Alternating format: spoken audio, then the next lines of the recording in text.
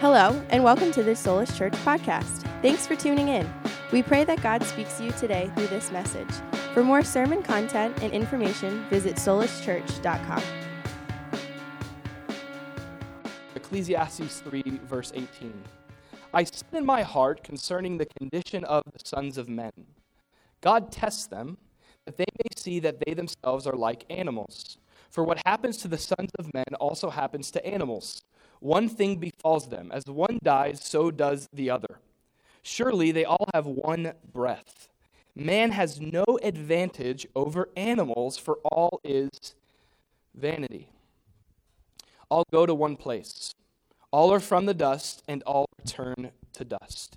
Who knows the spirit of the sons of men, which goes upward, and the spirit of the animal, which goes down to the earth? So I perceive that nothing is better than that man should rejoice in his works, for that is his heritage. For who can bring him to see what will happen after him? Chapter 4, verse 1 says, Then I returned and considered all the oppression that is done under the sun. And look, the tears of the oppressed, but they have no comforter. On the side of the oppressor, there's power, but they have no comfort. Therefore, I praised the dead who were already dead, more than the living who are still alive. Yet better than both is he who has never existed, who has not seen the evil work that is done under the sun. This is the word of God for the people of God, to which we say, thanks be to God. You may be seated.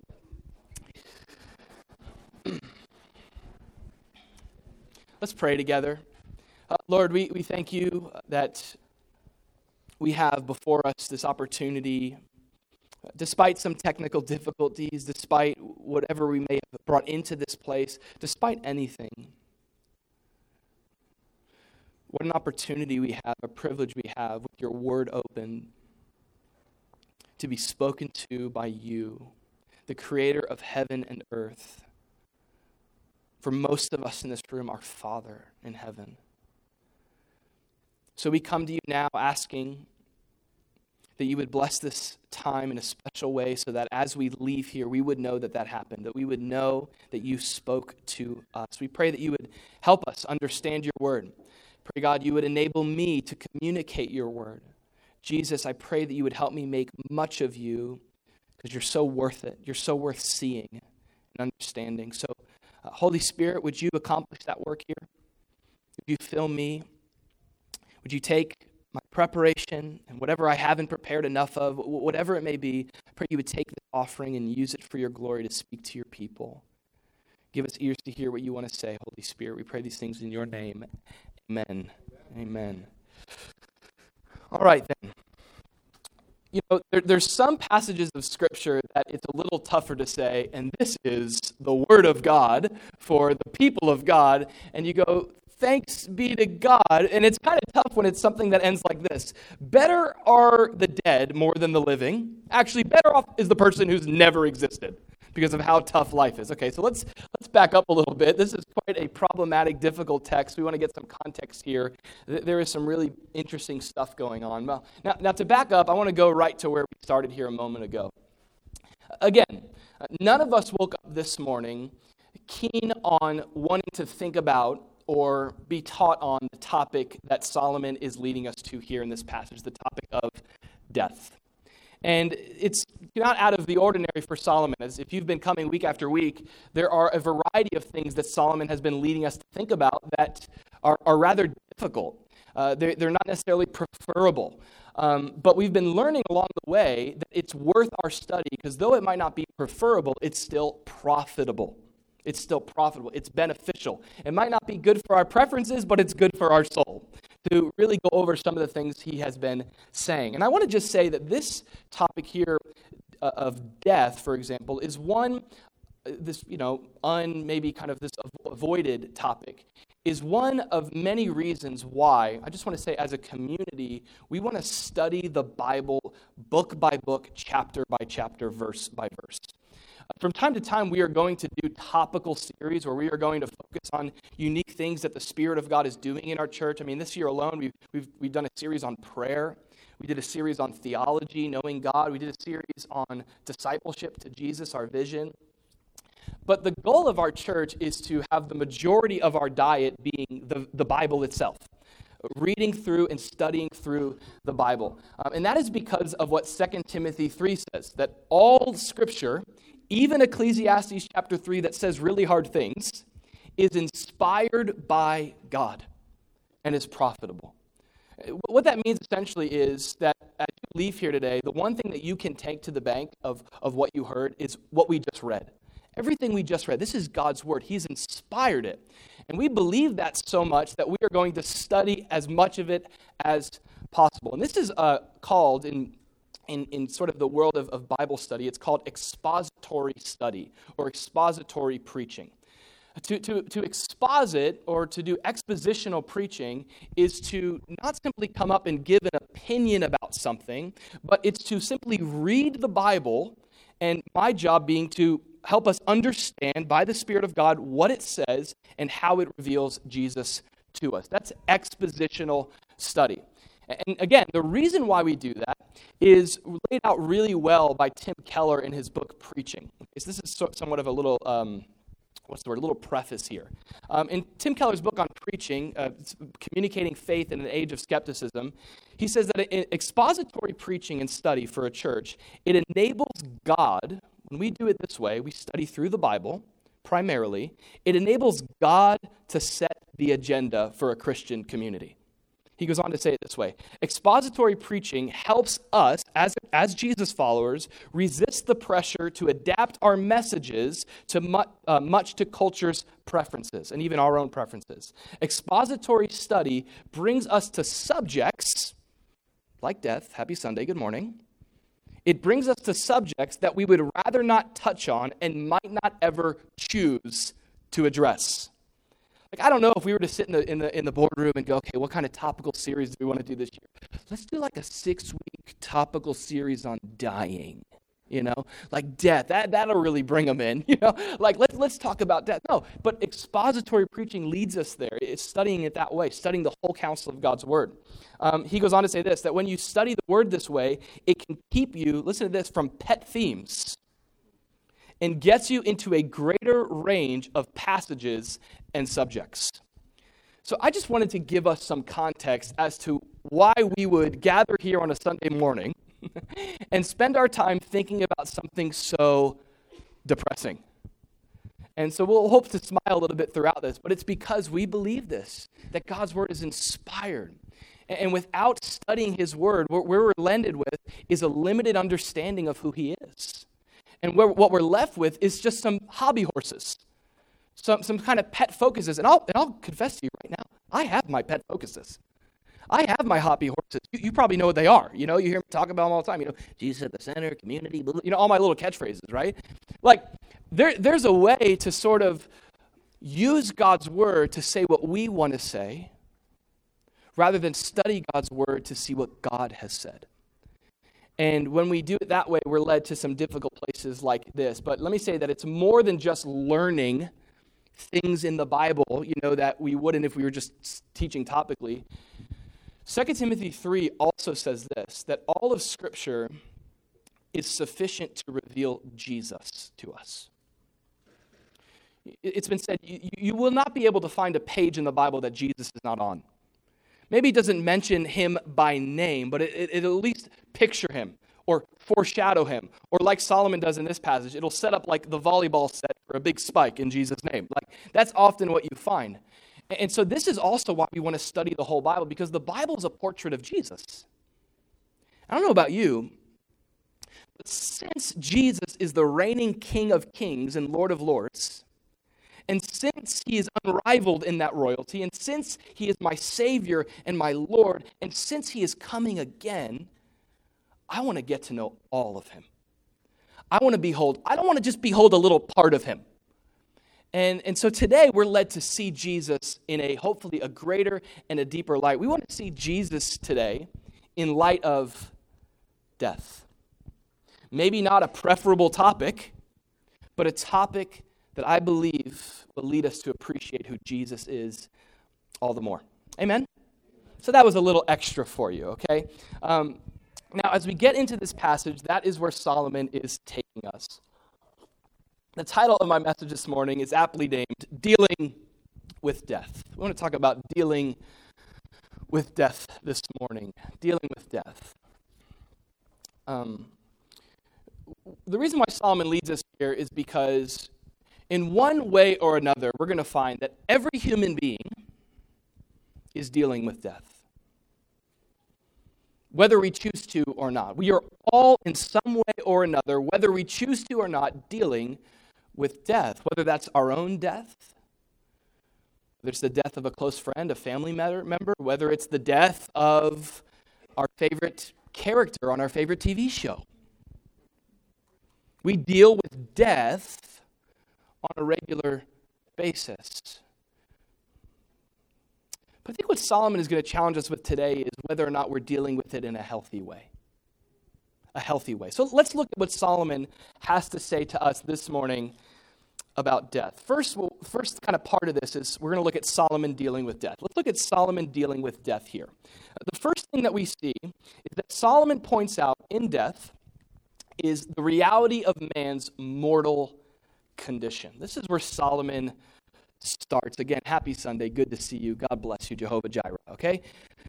Ecclesiastes 3, verse 18, Solomon points out the reality of man's mortal condition. He says, I turned my heart concerning, and I said in my heart concerning the sons of men, concerning, notice this, the condition of the sons of men, that God tests them, that they may see that they themselves are like animals. For what happens to the sons of men also happens to animals. One thing befalls them, as one dies, so does the other. Surely they all have one breath. Man has no advantage over animals. Here it is again, for all is vanity. All go to one place. All are from the dust, and all return to dust. Now, this is interesting for Solomon to make this observation because this isn't new for him, right? Along the way, Solomon has been quite privy to talk about how death is the great equalizer, right? He said it this way in Ecclesiastes 9. We're going to look at it, but he'll go on to say this. All things come alike to all. One event happens to the righteous and the wicked. That event is death. To the good, the clean, and the unclean. To him who sacrifices and him who does not sacrifices. As is the good, so is the sinner. He who takes an oath, as he who fears an oath. He says it earlier in chapter 1.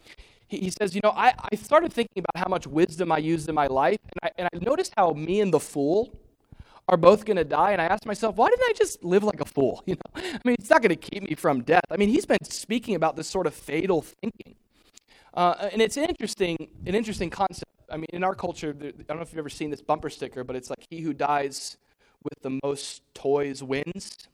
And Solomon's like, no, he who dies with the most toys dies, the same as the guy with the least amount of toys, And so Solomon has been keen to say death is this great equalizer among man.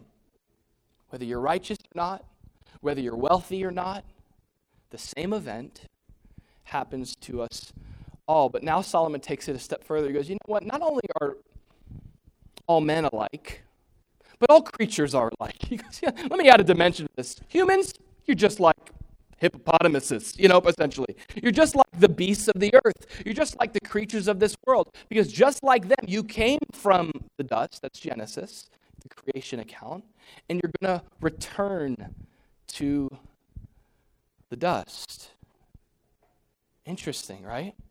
Notice what he said specifically about death. He says this. He says that they all man, all creatures have one breath. You see that?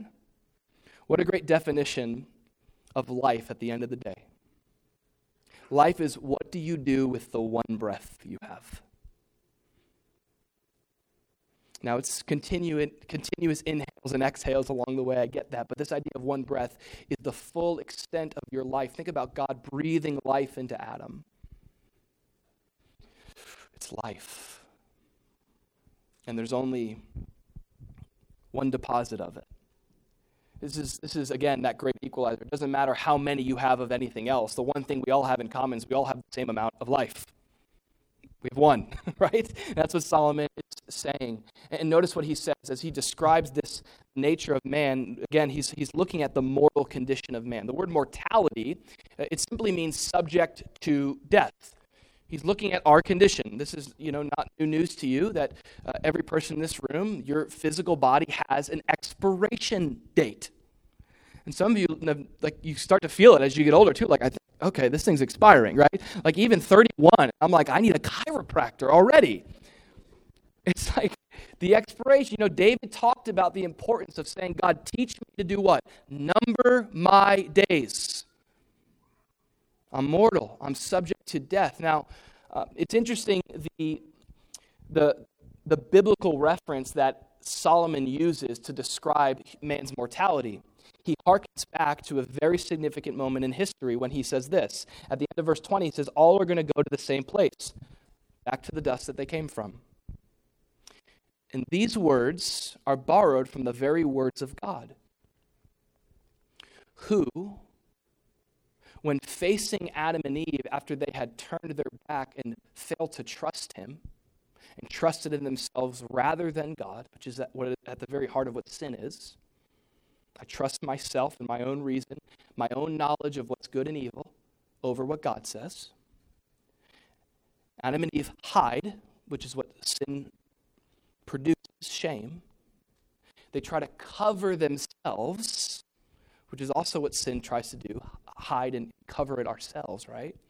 And God shows up and he says, here is the results of the consequence of this action. It's death. Death enters the world. That's what Romans tells us. Romans 5:12 says that when Adam sinned, sin entered the world, and Adam's sin brought death, so death spread to everyone, for everyone sinned. I think that last part, for everyone sinned, is important, because I think a lot of us can be like, come on, Adam, you messed that up for us. And the truth of this is we've all messed it up for ourselves.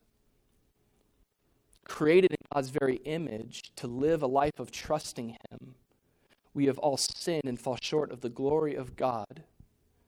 We were created from the dust. We were never created to go back to the dust. But sin enters the world, and that's what God says to Adam and Eve. From the dust you came, to the dust you're going to go. Your new condition, mortal. You're going to die because of sin. And I think this is a good thing for Solomon to have us be thinking about, because especially here in the West, we have sort of a way here in our modern culture to shield ourselves from our own mortality. Like, often the times that we think about death the most is, again, watching our favorite show. And usually death in the show, it's like, it's romanticized, you know what I mean? Like, oh, you cry a little bit, oh, and they died, and they sacrificed.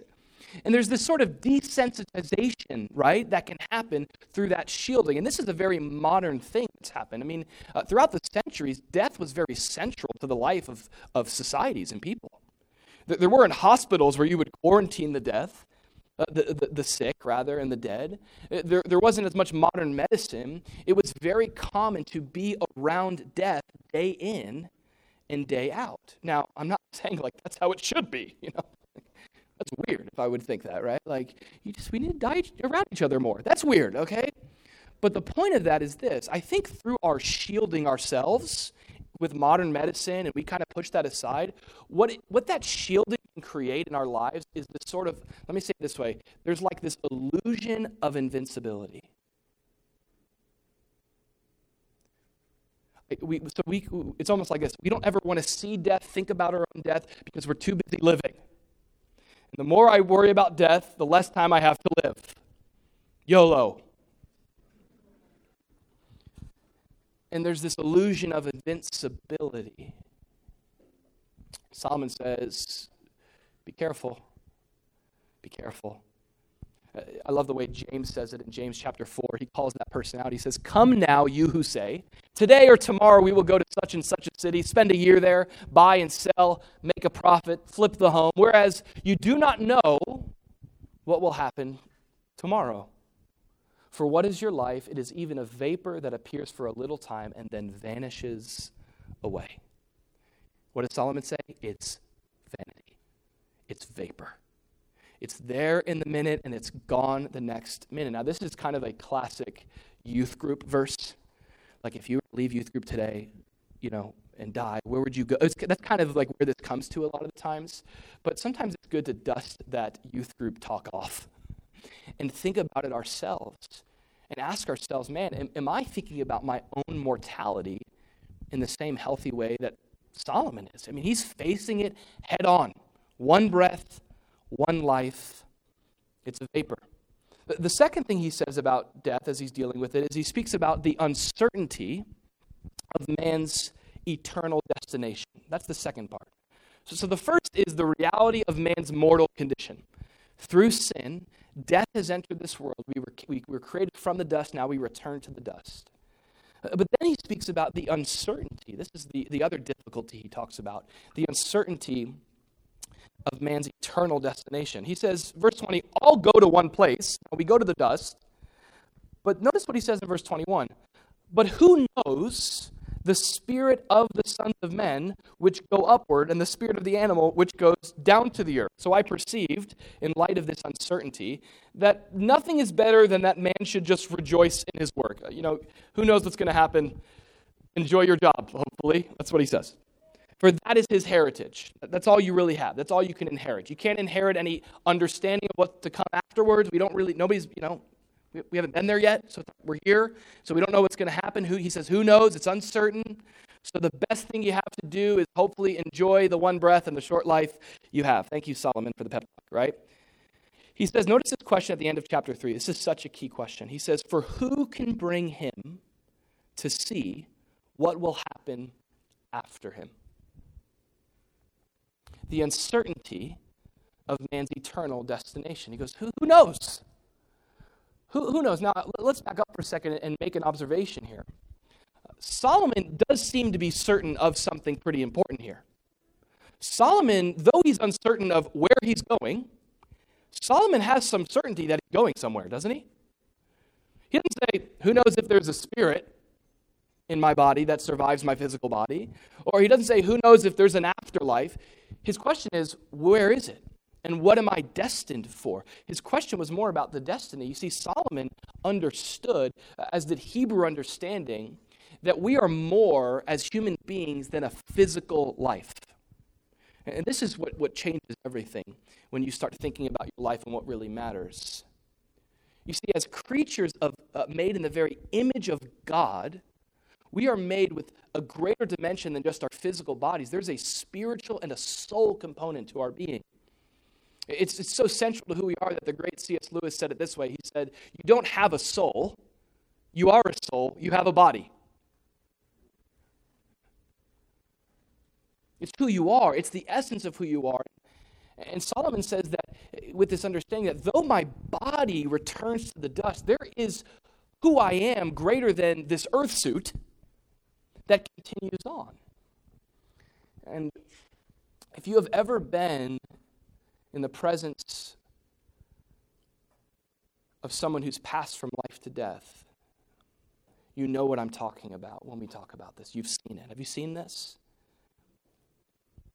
I've seen this through family members. I mean, for me, it's very close to home.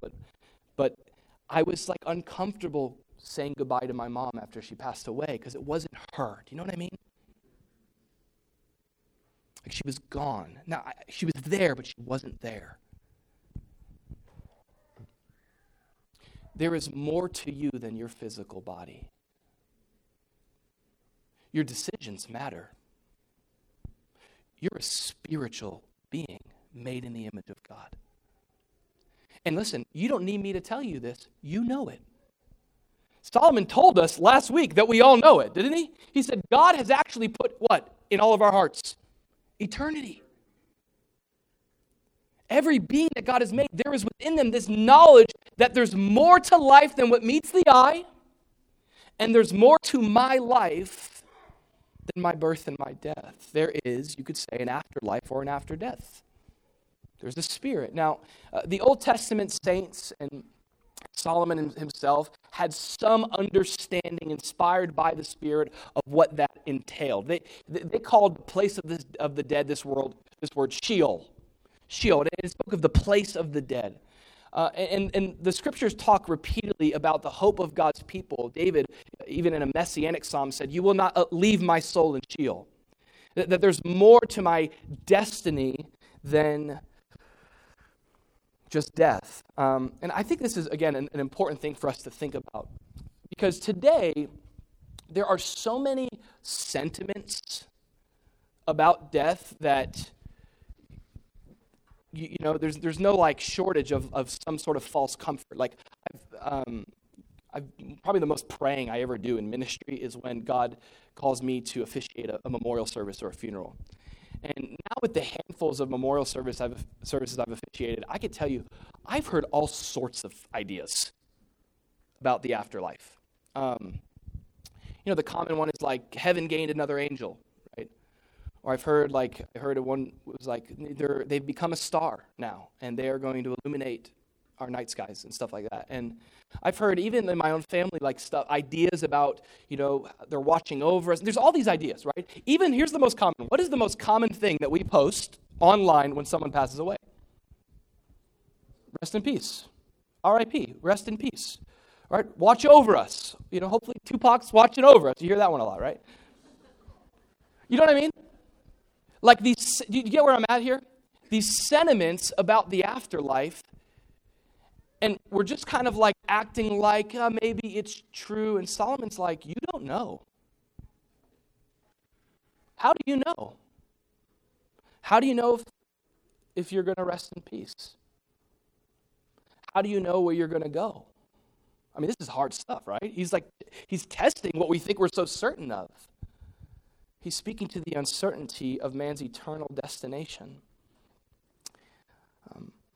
Now, there's one level of uncertainty to not know what happens after you die. There's a greater level of uncertainty to know what follows human death, and then to be uncertain of what happens to you then. The scriptures are very clear about what happens to those who die. It's Hebrews chapter 9, and it simply says this, that it is appointed for men to die once, but after this, judgment. Judgment. This is commonly referred to in theology. You get these ideas of the active or the passive wrath of God against sin. There is this sort of passive effect of God's judgment towards sin where he allows man to be given over to being their own gods and the self-destruction that brings. That is God's wrath to let us be our own gods. Do we know that? That's not God's mercy. Hey, do your own thing. That's judgment. Okay. And the result, and one of the examples of this, of course, is death. But the scriptures are very clear about a time that is going to come at the end of all things, at the end of the age. It's called the Great White Throne Judgment. You can read about it in Revelation chapter 20. And Revelation chapter 20 describes the dead bringing forth its full company of people. And every human being who has died is going to stand before God. And you read all throughout the Gospels and you see that there is a dividing line in the sand, you could say, between this group of people. The righteous and the wicked. The righteous and the wicked. Now, our problem, which is we're going to sit in this for a second, is the Bible says that none of us are righteous. In fact, at that judgment, what it says is going to happen is we're going to be judged according to our works.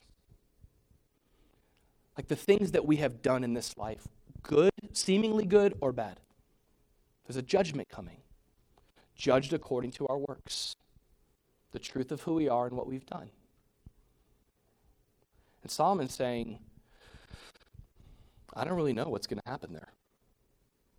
Now, you see the uncertainty here. Now, you might think that was a great volleyball set for like a really good answer, but we're going to hold that. Put a pin in that for a second. Where does that, if right now you go, I'm not sure what's going to happen. I'm not sure when I stand before God if he's going to greet me as a friend or as an enemy. If he's going to greet me as a judge or as my father. Solomon, he continues on this train of thought. He started with the reality of man's mortal condition. He moved to the uncertainty of man's eternal destination. And then he lands on this. It's the tragedy of man's hopeless situation. Like, the good news here is this is as deep as the pit gets. You know? I don't know if it's good news because it's still really dark down here. But Solomon says that this is where that uncertainty leads us. Chapter 4, he observes all the oppression of the earth. He goes, with that mortality, you just die, with the uncertainty of what happens, he looks around and he looks at the oppressors. And this was earlier, last week we talked about the worst kind of oppression, which is when those who are in positions of righteousness, they levy their position for wickedness. And they take advantage of and they exploit those who are weaker than them. And Solomon looks on those who have been exploited. Solomon is observing the injustice, the oppression of this world. And in light of there being mortality and uncertainty, he goes, where's the righteousness? You ever ask that? Where's the judgment? And this leads him to ask this question, where's the comfort? Where is it? He says it this way, who is going to wipe their tears, he says.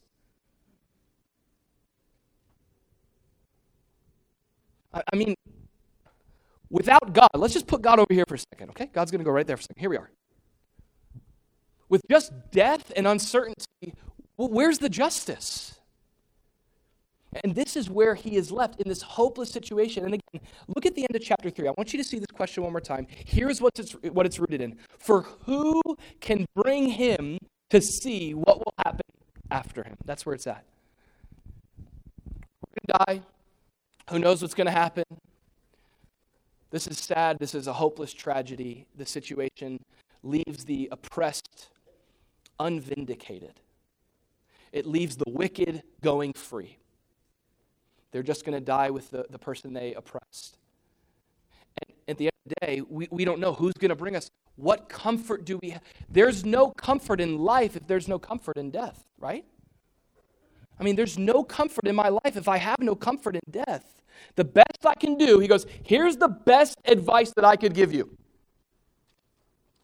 The end of at verse 22, he says, here's what I got. I perceive nothing better than just to try to enjoy your life. Try to enjoy it, I guess. You're going to die. You don't know what's going to happen. It's really sad. Make the best of it. I mean, putting God over here, that's the best you have, is it not? Hopefully you're not one of the people who are oppressed. I mean, think about the tragedy of this situation. And let's just say it this way, man, if this was the only book of the Bible, holy cow.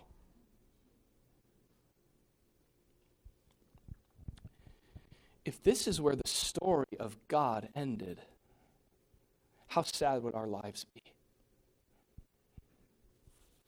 How sad would our lives be if this was the best advice we could get?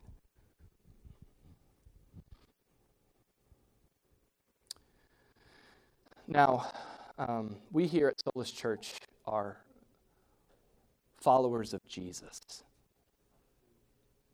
Jesus. A lot of reasons behind that. Probably the one so significant is the fact that Jesus, you know Jesus this way? This Jesus has rescued us from this pit of despair.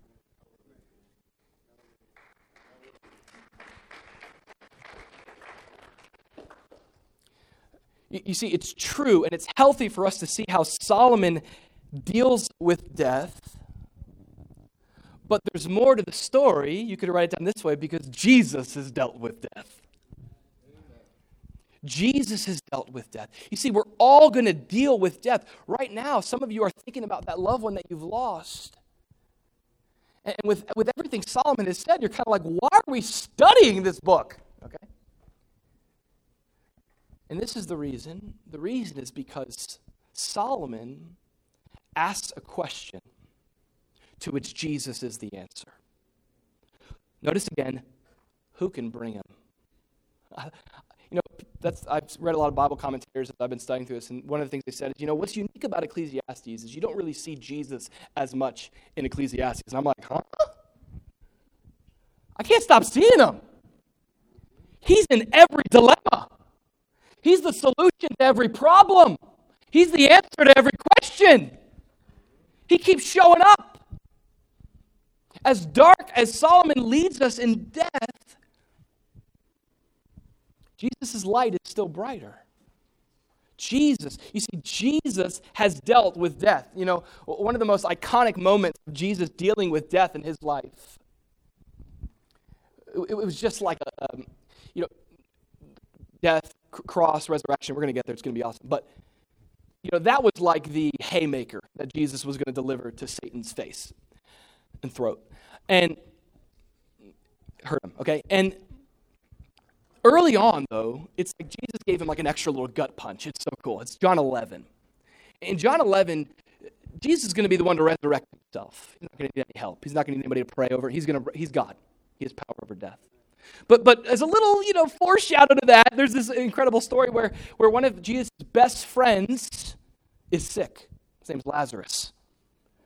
And Lazarus was one of Jesus' close friends, along with Lazarus' two sisters, Mary and Martha. Martha. And Mary and Martha come to Jesus. Jesus, Lazarus, the one whom you love, is sick. And Jesus, when he hears about this, the Bible says that he stayed where he was for 2 days. You ever had Jesus do that to you? It's like my bills are due tomorrow. It's like Jesus answered my prayer 3 days after my bills. I'm not going to show up tomorrow. It's like, well, it would be great. And there was this very limited view, it seems like, of Jesus at that time. Like, in order for Lazarus' life to be spared, death is the great enemy. So Jesus, the best you can do is keep him from death. Jesus goes, that's not the best I can do. So Jesus gets word that Lazarus dies, and what a beautiful display of the humanity of Jesus, the man of sorrows. He hears that Lazarus, his friend, has died, and I just imagine Jesus connecting his death to the effect of sin in this world, the grievance of death. It's so foreign to humanity. So when Jesus finds out that Lazarus died, it says that he wept. Man, we should be like Jesus. We're not those that sorrow without hope. But let us not be Christians who hope without sorrow. The world needs us to feel what they're feeling. We need each other to hurt when we're hurting. We got to rejoice when we're rejoicing, but we got to learn to weep when we're weeping. If Jesus is going to cry over those that have died, and a lot of us, this has kind of been how we've dealt with death. It's like, oh, it's going to be okay. No. Sit in it for a second. Feel what Jesus feels. Feel what God feels. You know what I mean? It hurts. A lot of times what we do is we reserve our grieving to a short period of time, then we kind of move on, but there's something healthy about being alive emotionally to what hurts God. You with me? And so there's Jesus. He weeps and he feels the pain, but his emotions were not the indication of his power. Jesus shows up on the scene, and at that point, Lazarus had already died, and his sisters are disappointed. And they say this to Jesus. This is, again, something probably we've all said. Jesus, if you would have been here, this wouldn't have happened. Okay. We can feel that way, can't we? Because we tend to limit what our expectation of how God would work in our life would look like. If you would have done it this way, if you would have been here, this would have happened. And Jesus says, yeah, it could have happened, but that's not the best thing that would have happened. Because what's actually happened is going to manifest my glory in a new way. You're going to know me as not just the healer of sickness, but as the resurrection and the life.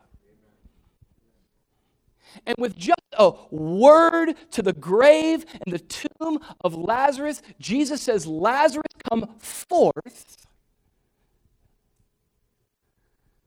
The power of God displayed in Jesus dealing with death, manifesting his power, throat punching the devil. And again, that was just a foreshadow, because we know this same Savior that would raise Lazarus from his death, this same Savior, listen to this,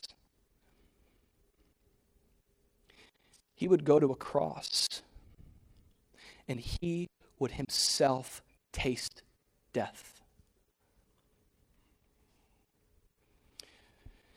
A lot of people ask this question, why is God so apathetic towards suffering in this world? And when you look at the cross, Keller says the one thing we can't say, It's not that he doesn't care. I don't know, suffering, goodness of God, suffering in this world, it's here. There's an answer in the end. But when you look at the cross, you see a God who sympathizes with our weaknesses. You see a God who cared so much about the death that has ruined the beauty of his creation, the sin that has corrupted the unity of heaven and earth, that this God becomes a man. He does it for us, guys. You don't have to do it. He does it for you. He's righteous for you. He's righteous for me. He's without sin. As Pilate looks at him, he goes, I find no fault in him. And he goes and he dies. He takes upon himself the sting of death. Good Friday, where he made him who knew no sin to be sin on our behalf, that through his sacrifice, you and I, we just get to reap the benefits of his grace. Thank you, Lord. No more working for God to love you, just responding to the fact that he does. Through Jesus demonstrating that love, taking my sin, forgiving me of my sin. But you see, the sting of death, it's more than his death. You see, if Jesus were simply to die, well, he would just be any old promised preacher, any old prophet, any old wise sage. But Jesus was not just the Son of God. Jesus was God the Son. And so after 3 days, when they came to that tomb, there was no longer a body because Jesus overcame our enemy.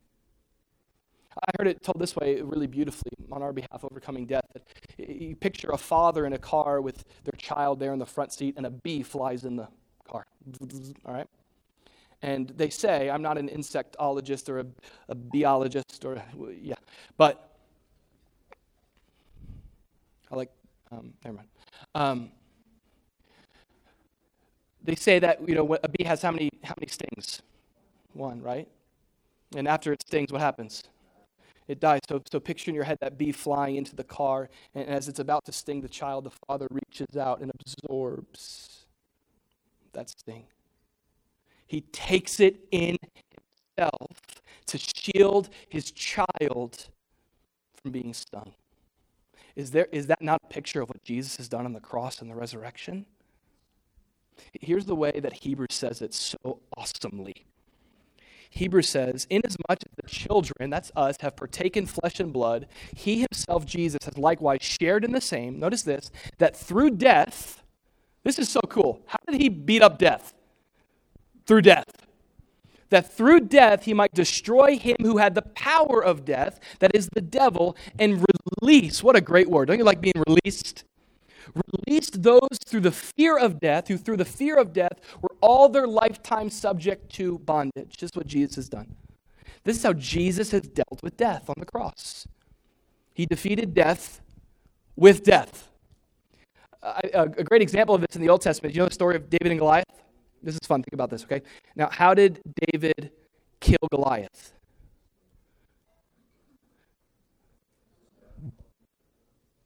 Now, the first blow, what was it?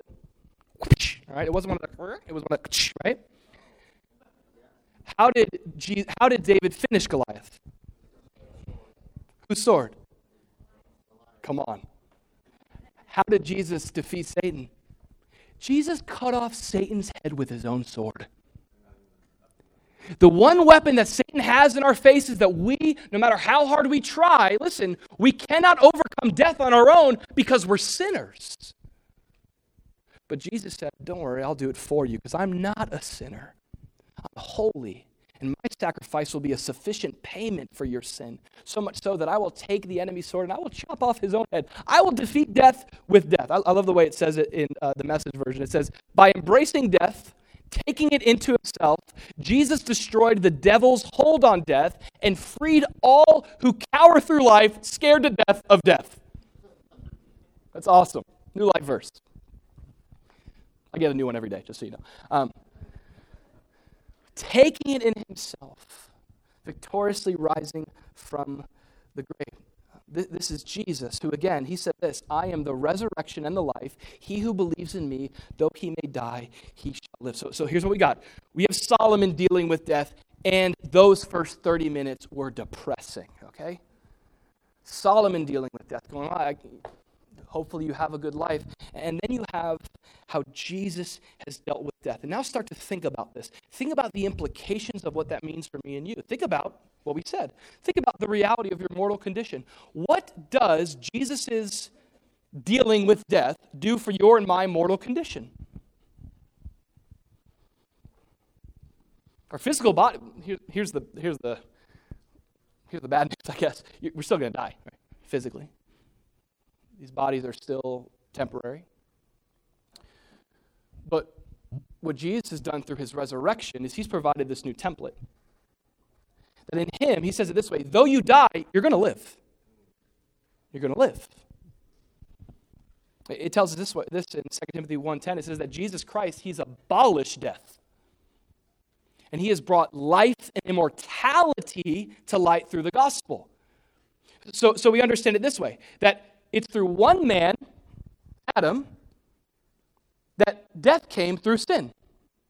But even so, by another man, capital M, hello, even so came the resurrection of the dead. For as in Adam all die, are you in Adam or Christ? For as in Adam all die, even so in Christ all shall be made alive. Alive. You see, there's a resurrection coming. The Bible says this way in 1 Corinthians 15, this mortality is going to put on immortality. This weakness is going to put on strength. The Bible talks about this great hope of a renewed, a restored, a resurrecting, physical, real body. I know a lot of us, we think about heaven as sort of like bye-bye, pie in the sky, creepy little angel baby things, playing the same 3 chords on a harp. Like, no. In Revelation, you get this picture of not us being beamed up to somewhere there, but you get the bride, it's described, the heavens and the earth coming together as one, this beautiful unity. There's flesh and blood, there's bone, there's this beautiful picture of resurrection, of redemption, of new life. And here's what 2 Corinthians says about it. I love it. It says, for we know that if our earthly house, okay, that's this body, he calls it a tent. That's the best we got here. You live in Boca, it's just a tent, okay? This earthly house, this tent, whether it's a 4-3, a 4-2, white picket fence, pool. When it's destroyed, this tent, he says, we have a building from God, not a tent, but a house. A house not made with hands, eternal in the heavens. For in this we groan, earnestly desiring to be clothed with our habitation, which is from heaven. You ever felt that groaning? The different weaknesses we groan through. How many of you guys are ready for your body to be done with temptation? Anybody? How many of us are ready for our bodies to be done with weakness and exhaustion?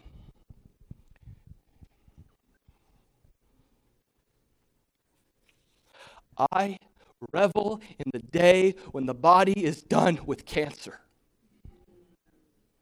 No more cancer. No more. There's a building coming. We're groaning for it. We're longing for it. Jesus, he deals with our death by solving the problem of our mortal condition. He resurrects us. He reverses the curse. And I love it. It says it this way in 1 Corinthians 15. I wish I had the reference up there, but it says that just as we have borne the image of this man of dust, we know what it's like to bear that image of Adam, don't we? There is a day coming where we will bear the image of a heavenly man. We're going to bear his image. This great hope of resurrection. I think of friends I've had, family members I've had that are disabled, they're physically disabled, they have limitations, and it's that great hope of seeing them one day dancing in heaven. This great hope. Jesus does more than dealing with our mortality. He deals with our uncertainty when it comes to our destiny. He's the resurrection and the life. So yeah, he gives us a new body, but he gives us a new place to go to with that body. Okay, and Jesus spoke all about this in his in his time with his disciples, especially towards the end of his life, right? Hey, don't be, I'm going away, but do not let your heart be troubled. You believe in God, believe in me. In my Father's house are many mansions. I told you this because here's the deal. I'm going to prepare a place for you. Preparing a place for you. Isn't that awesome? You ever think about that? You ever owned that personally, that God is preparing a place for me with him, with you in mind? He's making room for you. He's making it comfy. He's tailoring it to you. And the disciples, they asked this question, well, Jesus, I love Thomas, how do we know where you're going? And how do we get there? Two key things, directions and a destination. Okay. And Jesus goes, I'm the way, I'm the truth, and I'm the life. No man comes to the Father, that's where he's going, to the Father, except through me. And this is, by the way, what Jesus came to give us with security. We asked this question earlier. When we stand before that judgment seat and that line is drawn between the wicked and the righteous, we said, which side are we going to be on? And I want to say it this way. There's either the side of Adam or the side of Jesus. Like, by the way, when we get to heaven, it's not like who was good and who was bad. These were the good ones. Oh, how much did you come to church? Not enough. Sorry. You? Good. Get in. Oh, you served? Special place for you. Okay. You didn't sign up for the pumpkin patch. I'm just kidding. All right. I'm just kidding.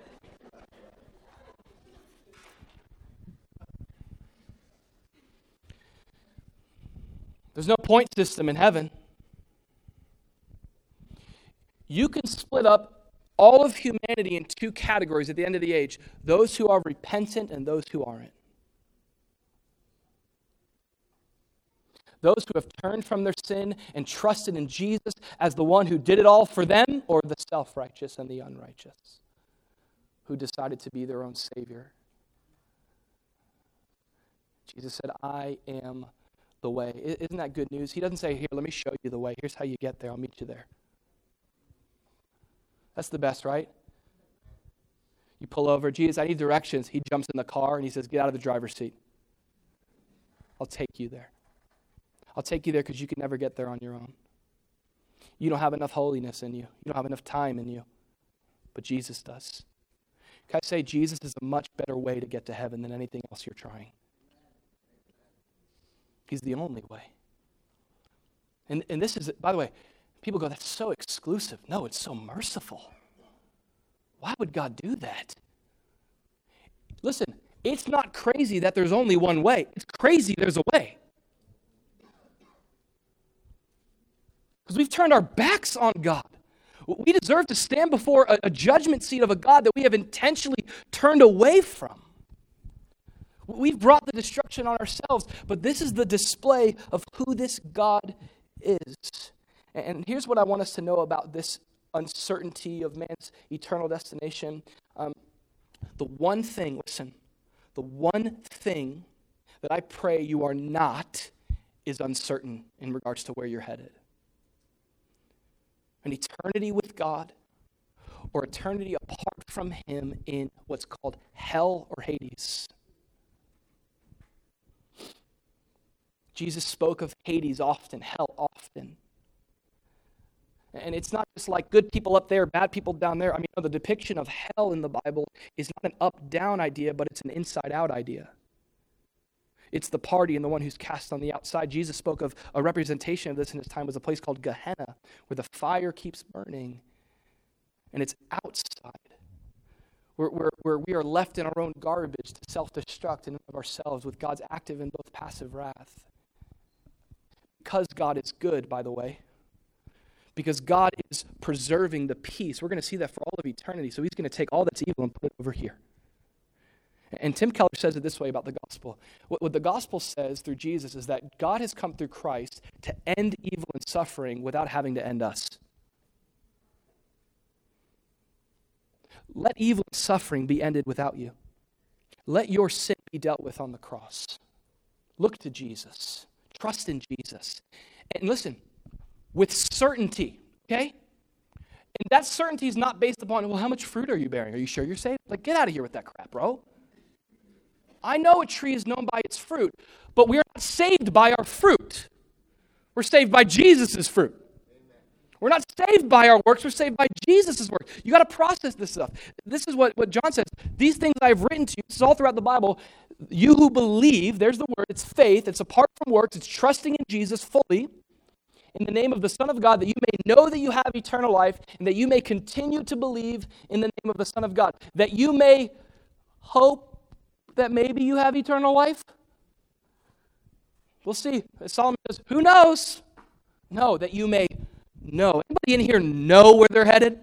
There's nothing like knowing. There's nothing like knowing. There's nothing like assurance. And so many of us, we're wasting our Christian lives uncertain of what's to come, man. I'll tell you, there's nothing that will rev your engine afresh like knowing that God has you and has you forever. You stop wasting time trying to work for what Jesus already did. Hello. And you go, what he did's better. I give up. I'm going to rest in his grace and forfeit my works to be righteous in Jesus. When he comes, may I be found with a righteousness that's not of my own, but wholly in Jesus. And this is where Jesus sets us free with this great hope, that we are no longer stuck in the tragedy of man's hopeless situation, because as Jesus came alive, so did hope. As Jesus came alive, so did hope. Now, I know this is like an Easter message, but come on, for the Christian, it's Easter every day. You with me? Every day. It's Easter today. Amen?